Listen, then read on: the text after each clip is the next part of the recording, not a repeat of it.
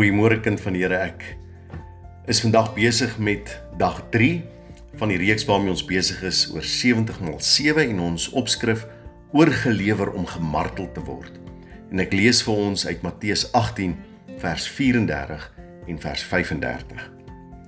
En sy Heer het hom in toorn oorgegee aan die pynigers, totdat hy sou betaal het alles wat hy hom skuldig was. So sal ook my hemelse Vader aan julle doen, as julle nie elkeen sy broeder van harte sy oortreding vergewe nie. Ek wil graag begin deur 'n staaltjie te vertel. 'n Man was ontrou aan sy vrou, en toe sy uitvind van die buiteegtelike verhouding, was sy stikkend. Sy het besluit om nie haar man te los nie, maar eerder om hom nooit ooit te vergeet of te vergewe nie. Haar besluit om nie te vergewe nie, het uitgeloop dat sy haar man se lewe bitter moeilik gemaak het. Sy het die lewe vir hom so moeilik gemaak, dat hy selfs op 'n punt beplan het om die huis te verlaat. Maar een newe-effek van om nie haar man te vergewe nie was, hoe vreeslik ongelukkig sy ewe skielik was.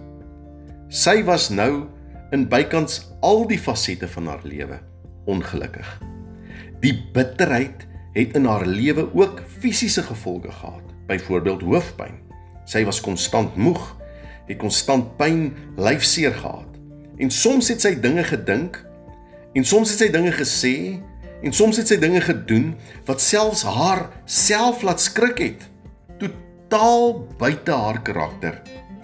En na 'n besoek by die dokter, het hulle kwaadaardige gewas ontdek, en 'n operasie is dadelik geskeduleer. Die gewas is toe suksesvol verwyder, en na 'n lang pad van genesing, wat gevolg het, het sy besluit om met 'n vriendin te gesels. Hierdie vriendin van haar, het sy in haar vertroue geneem, en sy kon net nie meer nie. En aan die einde van haar gesprek met haar vriendin, skrik sy vir haar eie woorde, toe sy sê, ek glo ek sou nie so siek geword het, as ek net my man vergewe het nie. Een van al die ongewenste gesindheid in ons hart, en van al die ongewenste gesindhede in my hart ontslaag geraak het nie. So kind van die Here, ek wil by jou kom hoor vandag. As daar iemand in jou lewe is, wat jy moet vergewe, doen dit asseblief vandag.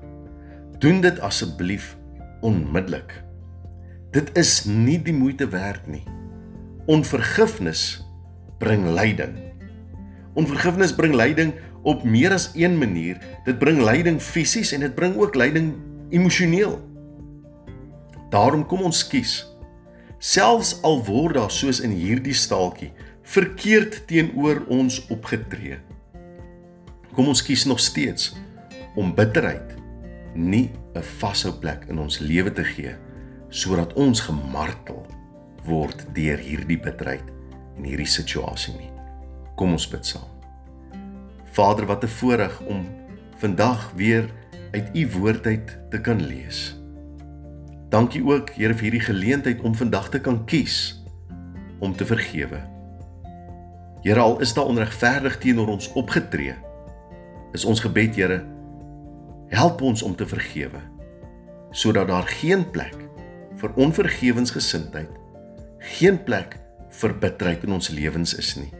Want ons besef, dit het nie net fisies en emosioneel nie, maar ook geestelik 'n invloed in ons lewe.